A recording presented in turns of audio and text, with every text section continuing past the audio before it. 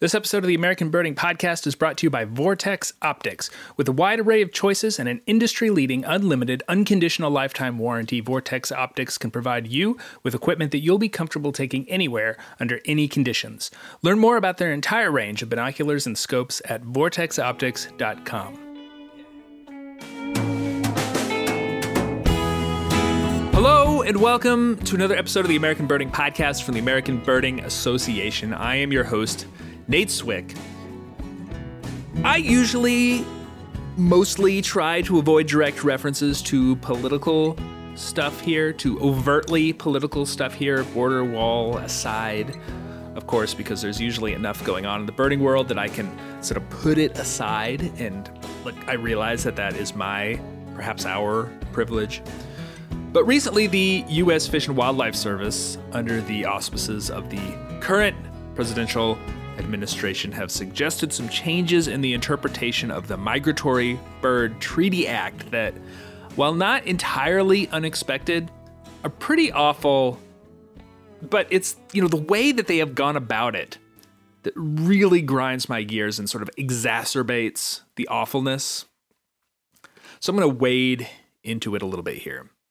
For a little bit of context, the Migratory Bird Treaty Act is a piece of legislation that is over 100 years old, and it prohibits the unlawful take of any North American bird. So you can't capture, kill, possess, import, export, etc., any native birds or bird parts on the continent. There are some regulatory exceptions, but that is the gist. And in practice, this means that fines are frequently imposed for violators, be they sort of people who poach eagles or people who intentionally move osprey nests, or in recent years, what is called incidental take, which means that if you kill birds through negligence during an otherwise lawful activity, you are liable to be hit with a fine. For instance, oil spills, failing to cover waste pits, coal, ash spilling into rivers, etc. It should be said that the MBTA has never been used as the sole statute when prosecuting somebody. Usually it's like an add-on, right? So, for instance, when regulators were determining how much BP needed to pay with regard to the Deepwater Horizon disaster, violations of the MBTA were added to the already hefty sum levied against them. So, as you can imagine, corporate interests, especially extraction industries, have had the incidental take provision in their crosshairs for some time. And I should point out that this is not law per se. It's sort of an interpretation of this law. So one that I certainly feel is in the spirit of the original law. I know I'm not alone in that. But if the last few years have taught us anything, it's that the norms that are not legally binding are going to be challenged. And in some cases, even norms that are legally binding are going to be challenged. So we've been in fear of this norm being challenged for some time.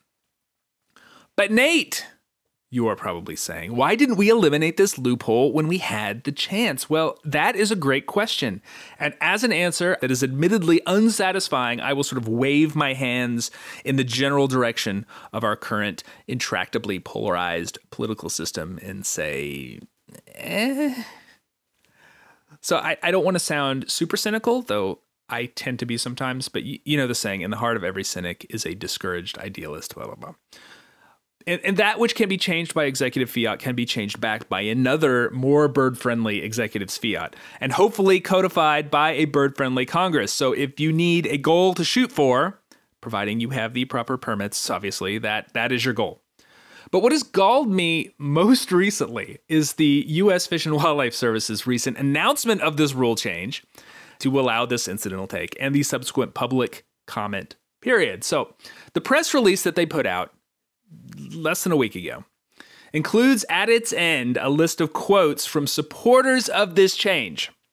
And that is unprecedented to attempt to move the dial this way, let me tell you. And I'm speaking as a veteran of many a public comment period. And these quotes, they are a hodgepodge of random public officials, including, bizarrely, the county commissioner of Johnson County, Kansas, which, if you know that part of the world, that's sort of like the posh suburbs of Kansas City. So why this person would have an opinion on the MBTA worth the contents of a coal ash-filled pond is completely beyond me.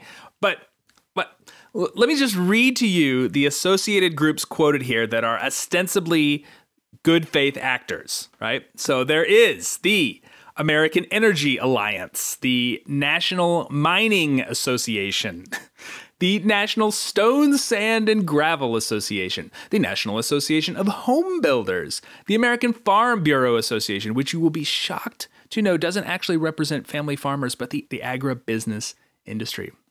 Consumer Energy Alliance, the National Ocean Industries Association. This is all under a section called what they, quotation marks. You can see them. I'm making them right now. What they are saying. Oh, and the last quote is a distillation of perfect bug nuttery.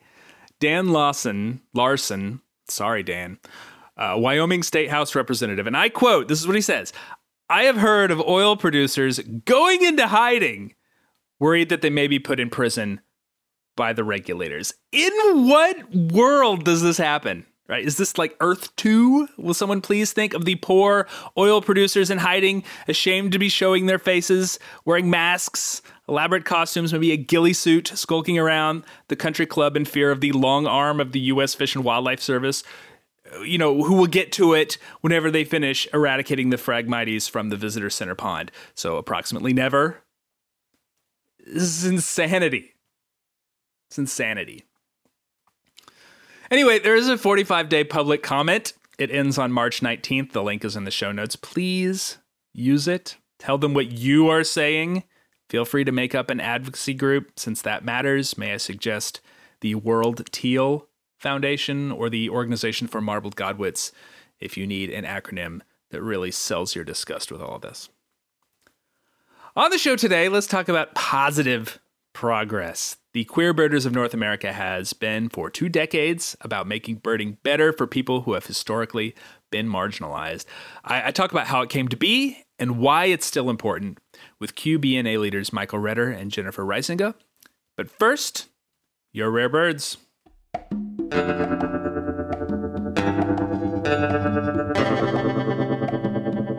This is your Rare Bird Focus for the end of January, first bit of February 2020.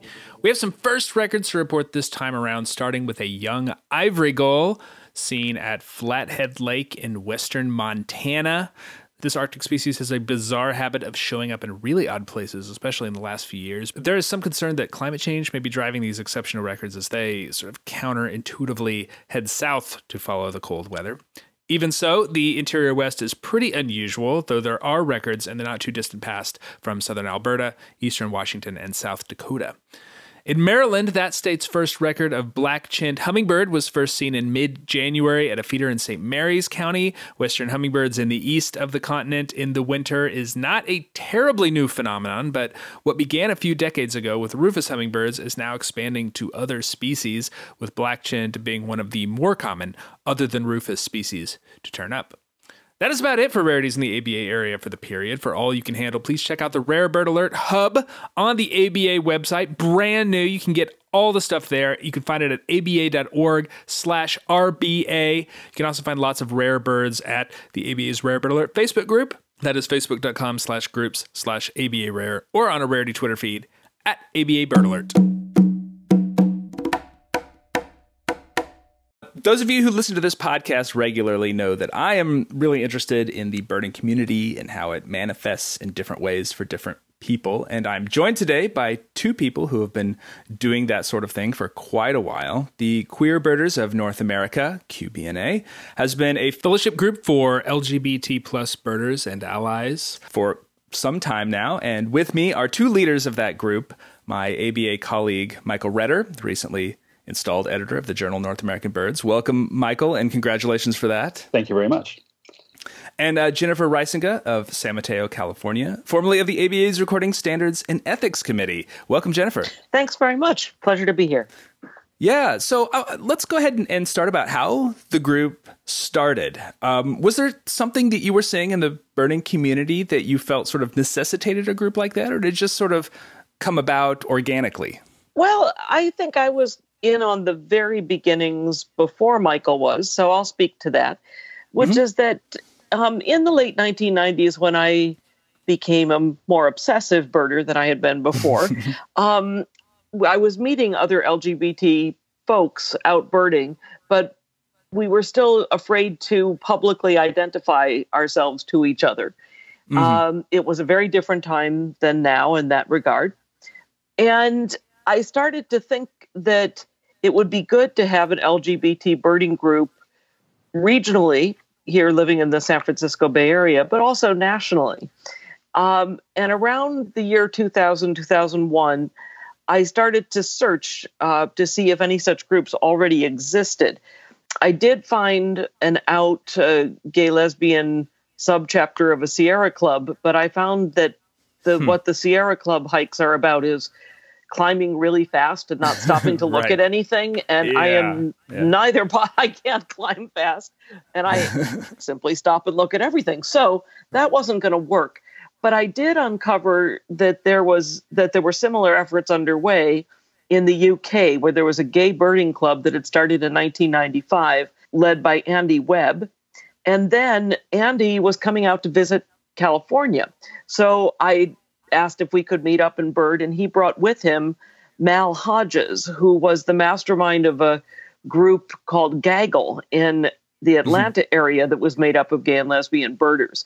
And Mal and I hit it off right away and said, let's combine what you've started in Atlanta with a national network that we can connect by email. So in a sense, it was organic, but it also required different levels of communication that all of which would be solved with today's social media. But I was just going to say, it feels like that would be a lot easier now. I think it would have been very simple. But in 2002, we were still in the infancy of that kind of connectivity. And it was simply I've got to have a group like this that exists somewhere that got me to kind of bring together the different strands.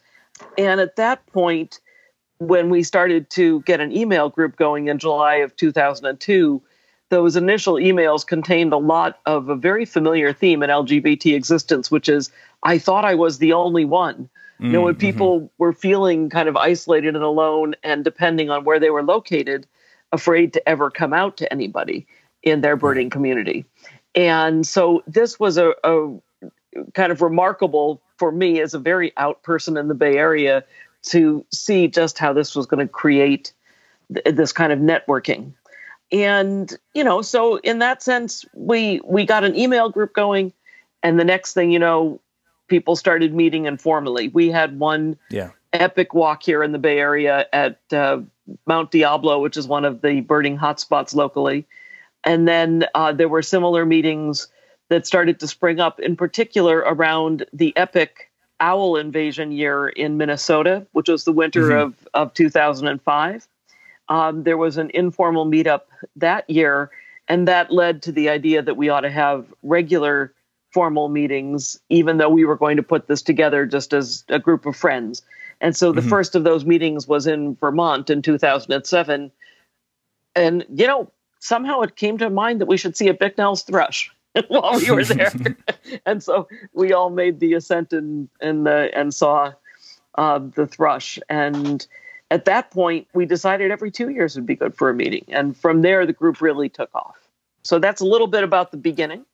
And I guess you could say we've been around all the 21st century. We're kind of a 21st century thing. Yeah. How about you, Michael? How did you get involved in QBNA? Oh, good question. I guess I was rather like Jennifer. I was hoping to meet more people like me. And I don't know how I heard about it originally, but I somehow found out about this email group that Mal Hodges was running. And so that was in like 2002, I think.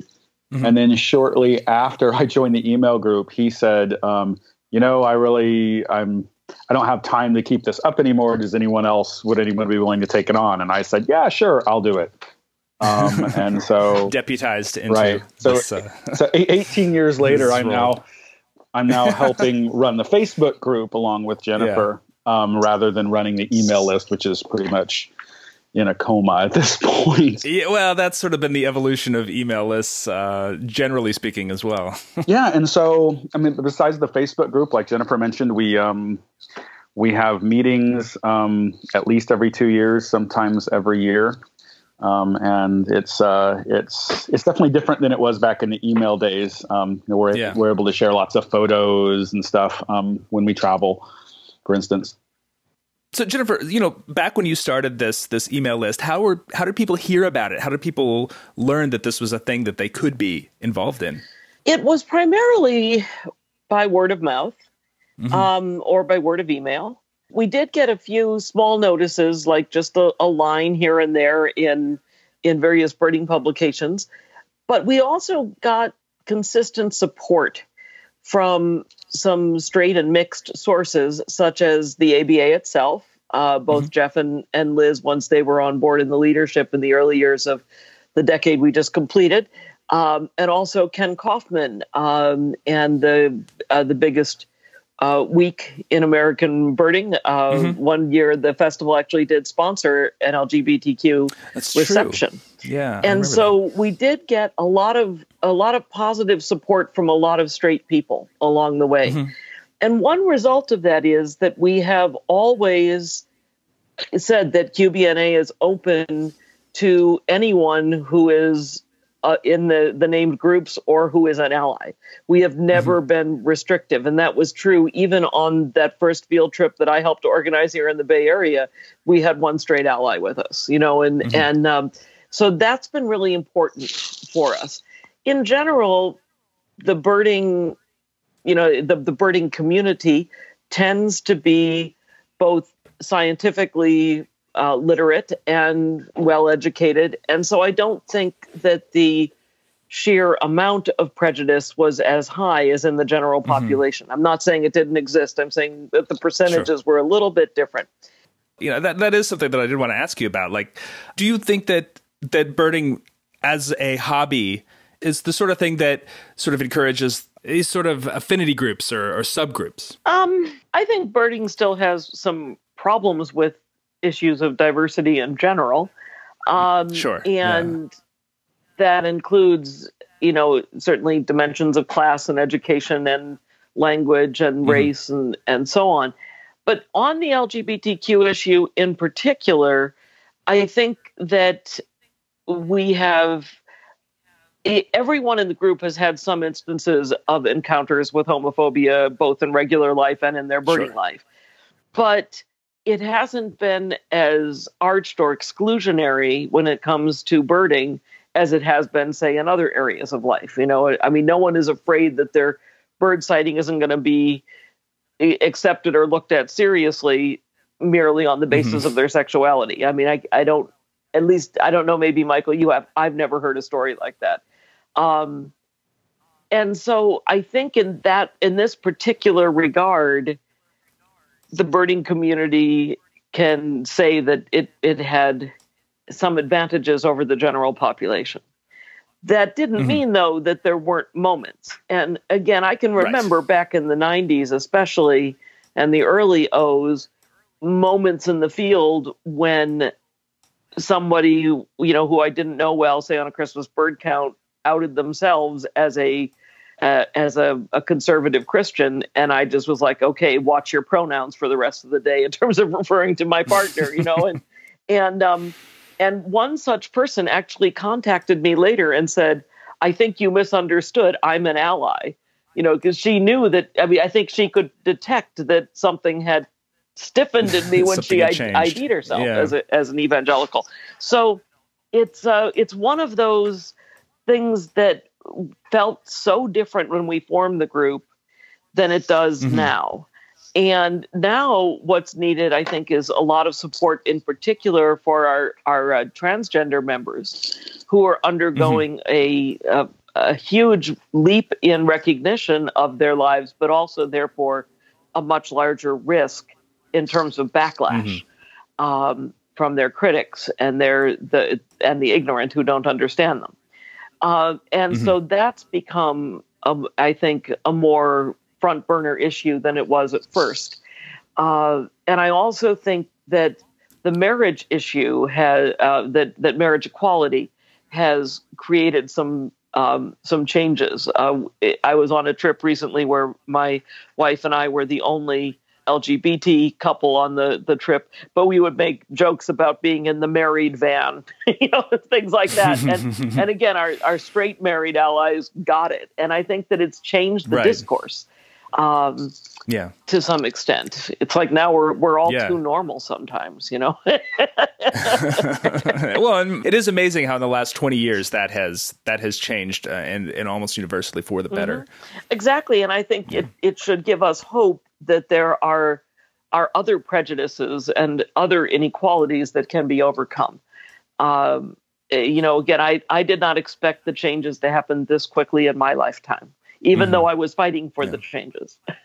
So I'm happy to see it. And I think that the work of an affinity group like QBNA, that in every facet of society, little groups like this have made a difference.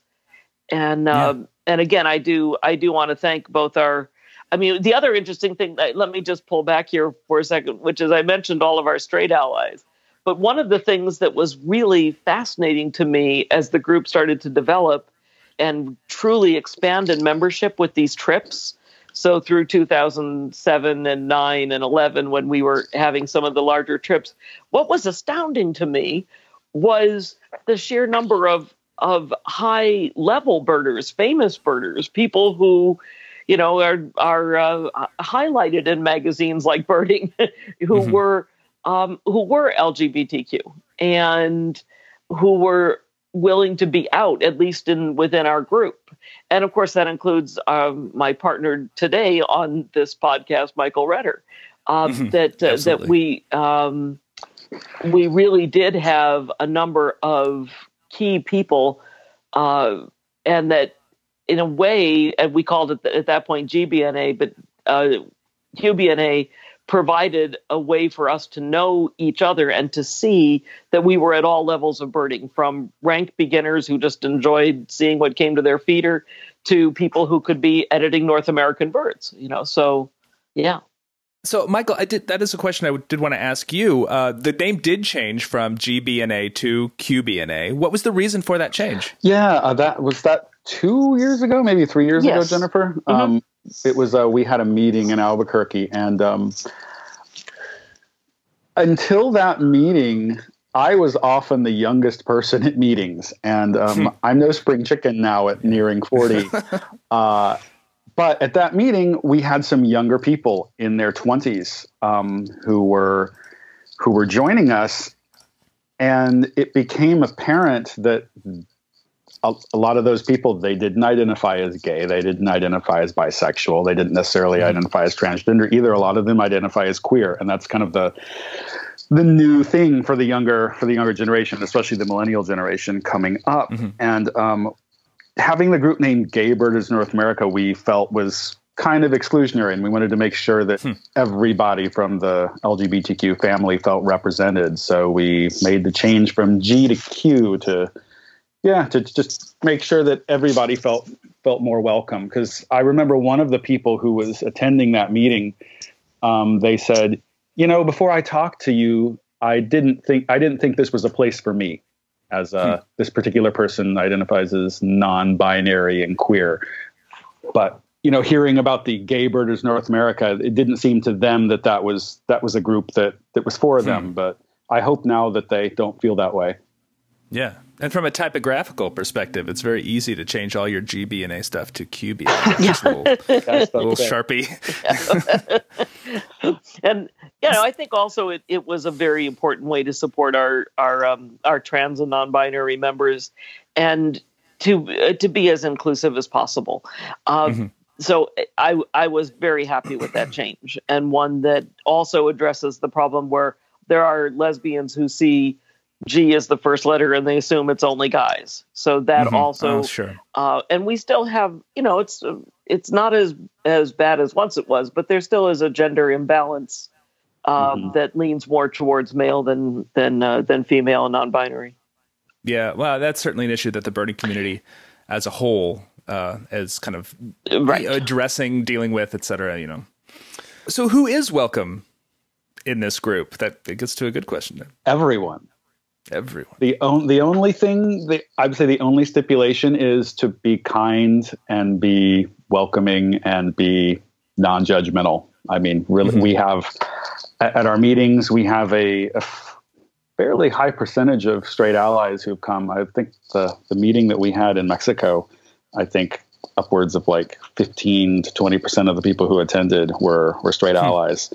Yeah, we just want everybody to be kind and tolerant, and that's it, really. Everybody's welcome. Yeah. In general, we found that, as Michael said, as long as you are not coming in with a hostile agenda, you're welcome. And as long as you're interested in birds, we do like there to be some interest in birds. Yeah, yeah. Otherwise, it's going to be very boring trips, no matter what you identify as. Exactly. Yeah, I know. People might want to just sit around and sit in the sun or something and not even identify the gulls. And we couldn't have that. No, absolutely not. So what does the group do? You've talked about these trips. What kind of trips are you taking?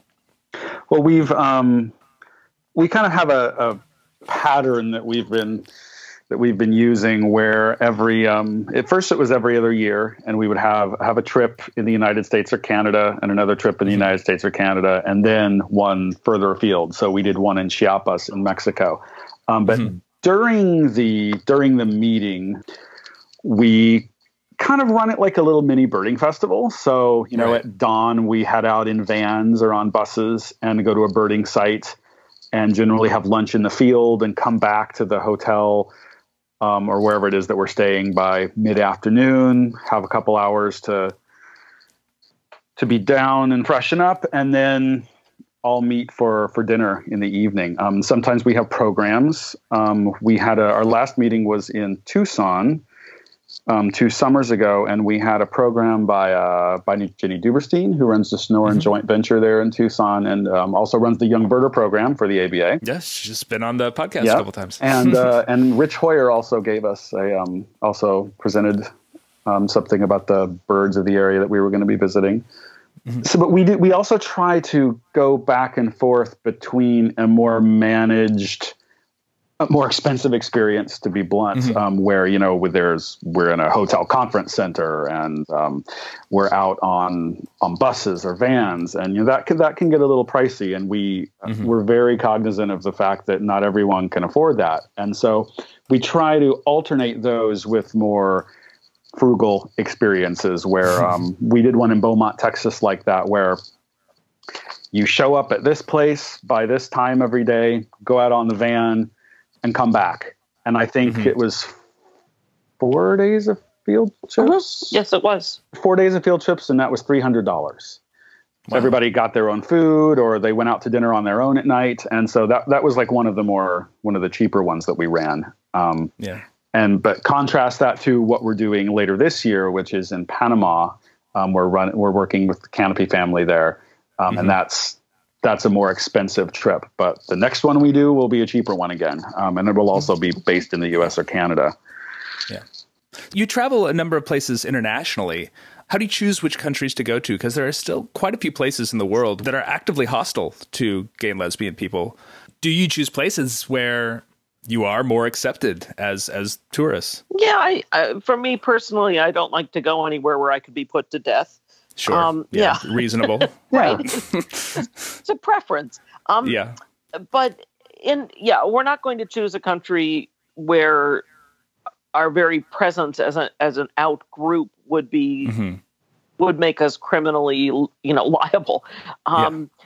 And within that, though, our group has had many debates online, both in the old email group and now on the Facebook group, about the ethics of gay birding travel, and whether we can make a difference by going to a country that perhaps has some bad laws, and we can maybe, help to be a wind of change for those places, or whether we should withhold our tourist dollars from those locations and use that as a lever to affect change. And so that's been a pretty lively debate. As you can imagine, a full range of opinions have been voiced on that.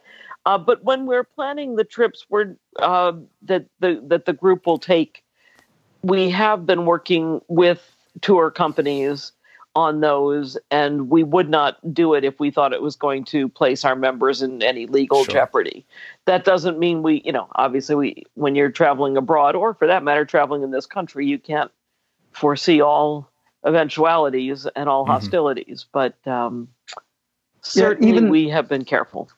Yeah, and even then, we've stayed within North America. Yes, we've left the United States and Canada, but we had a trip in Mexico, and there's the one upcoming in Panama. And in general, in the New World, laws are pretty favorable and kind to us. There are some old, particularly in the Caribbean, it tends to be places that were former British colonies, like Jamaica and Barbados and Guyana, that still have some antiquated laws. But for the most part, we're pretty. I feel very safe traveling in most of the New World. That's fortunate that there's so many good birds there too. Yeah, that's You don't have to really compromise, which is nice. Right. But for a long time at the beginning of the group, these trips were organized informally by leading members of the group, essentially. I mean, I take credit for being the principal organizer for the one that happened here in San Mateo. Michael, I think you were very involved with Alan and a few other folks for the Badlands one in South Dakota. Yeah, and Doug Chapman also. And Doug Chapman had also put together the one in Vermont. And Duluth, I think. Yeah, I think, right. I wasn't on the Duluth one. That was earlier than my time, but for the travel, that is. But yeah, it was, those were really highly informal. I mean, it was, the group was still in its infancy. Making the move into working with tour companies and doing things that were more formal and a little bit pricier, that is, to my mind, a sign of some maturity on the part of the group. You know, that we had come to a place where we had a large enough membership that we couldn't all meet in one place. You know, in other words, I mean, you can run out of spaces on these trips now. Yeah, I'm remembering one now that I forgot about this, that I hosted in Central Illinois where I'm from, when I still lived there, and I had a cocktail party in my 1-bedroom apartment.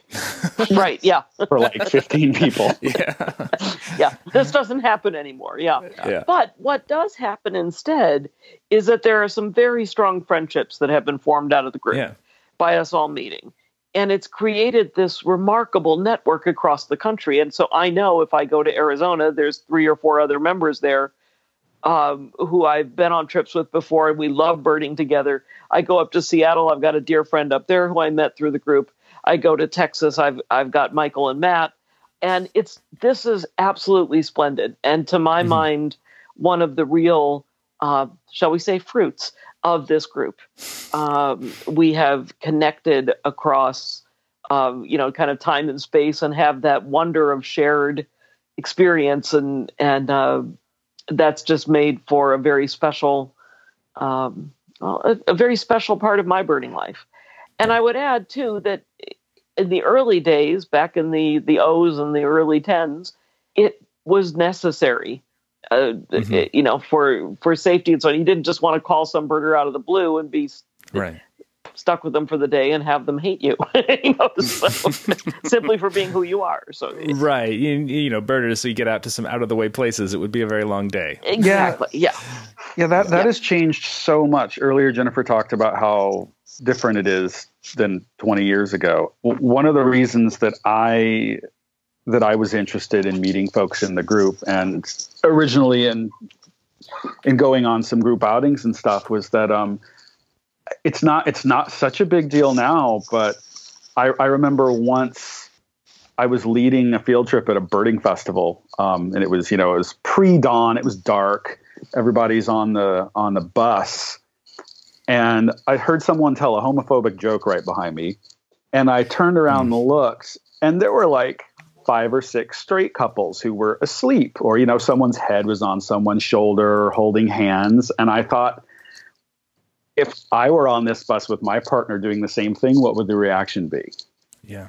And it's better now than it was then. But one of the reasons I think the group was so important was that originally is that we could go out and bird with people like ourselves, and we didn't have to be on. We didn't have to have this facade that we were presenting. We could just be ourselves. Yeah, there's certainly something to be said for ridding yourself of those anxieties. Oh, yeah. That are kind of like, can really weigh on you. Oh, and it's exhausting. Yeah, I'll bet. One thing that's been really cool, and I'm very appreciative of, is the support of organizations like the ABA. Something as simple as changing their logo in June to a rainbow for Pride Month is so empowering, especially for young people, to see that and know that we're welcome in that organization. That's the kind of thing that would have meant a world of difference to me back when I was younger, and it's great to see it now. And I'm just very thankful to the leadership of the ABA for stepping forward and doing that. So where can people find out more information about QBNA? So if you are interested in joining, please look up our Facebook page. And I'm hoping you can include a live link to that. Absolutely. And yes. If you just put in QBNA, it comes up right away into Facebook. All right. And it is good if you want to join, because we do vet new members, that you include something about birds, right? So that you're in some other group in which birds are involved. That helps us. Oh, yeah. That helps you get in. I use that too when I'm doing stuff as well. So thank you, Jennifer and Michael. You can get more information about QBNA at their Facebook group. There'll be a link to that in the show notes, but QBNA on Facebook will get you in the right place. And please have fun at those events coming up. They sound amazing. Thank you again. Thank you, Nate. Thank you, Nate. The American Birding Podcast is brought to you by the American Birding Association. You know how it goes. We are a membership organization, and the best way to support this podcast and the ABA is to become a member. You get great magazines, access to discounts from our friends and sponsors, and the knowledge that you are helping to support the birding community in the U.S., in Canada, and in around the world. Learn more at aba.org/join, or check out our e-memberships at aba.org/emember.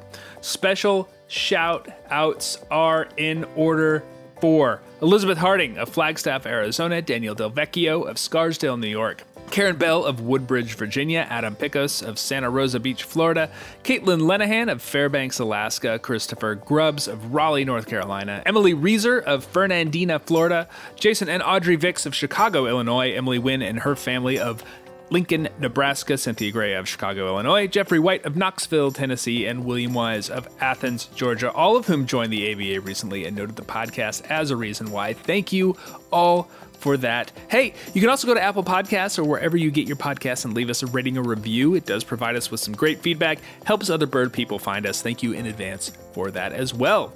Executive producer of the podcast and president of the ABA is Jeffrey Gordon. He's also a big fan, leading member of the National Association of Sora Calling Absent Recordings, which I'm sure won't cause any confusion whatsoever. Technical production is by John Lowry, a founding member of the Society for Calibration of Recorders Using Broken Junk, Ann Arbor Youth Chapter. Additional help comes from Greg Neese and David Hartley with permission from the Royal Organization for Sound Editing, Audio Technology, et Sonic Proofing on Optimal Noise Buffering International, Limited Liability. Why is a French word in the middle there? I have no idea. You can find us online at aba.org, on Facebook at facebook.com/birders, and on Twitter at ABA. Hope everybody out there enjoys their birding this week. That is, of course, blanket identification with range and distribution in non-identifiable goals. I'm Nate Swick. Thanks for listening. Till next time.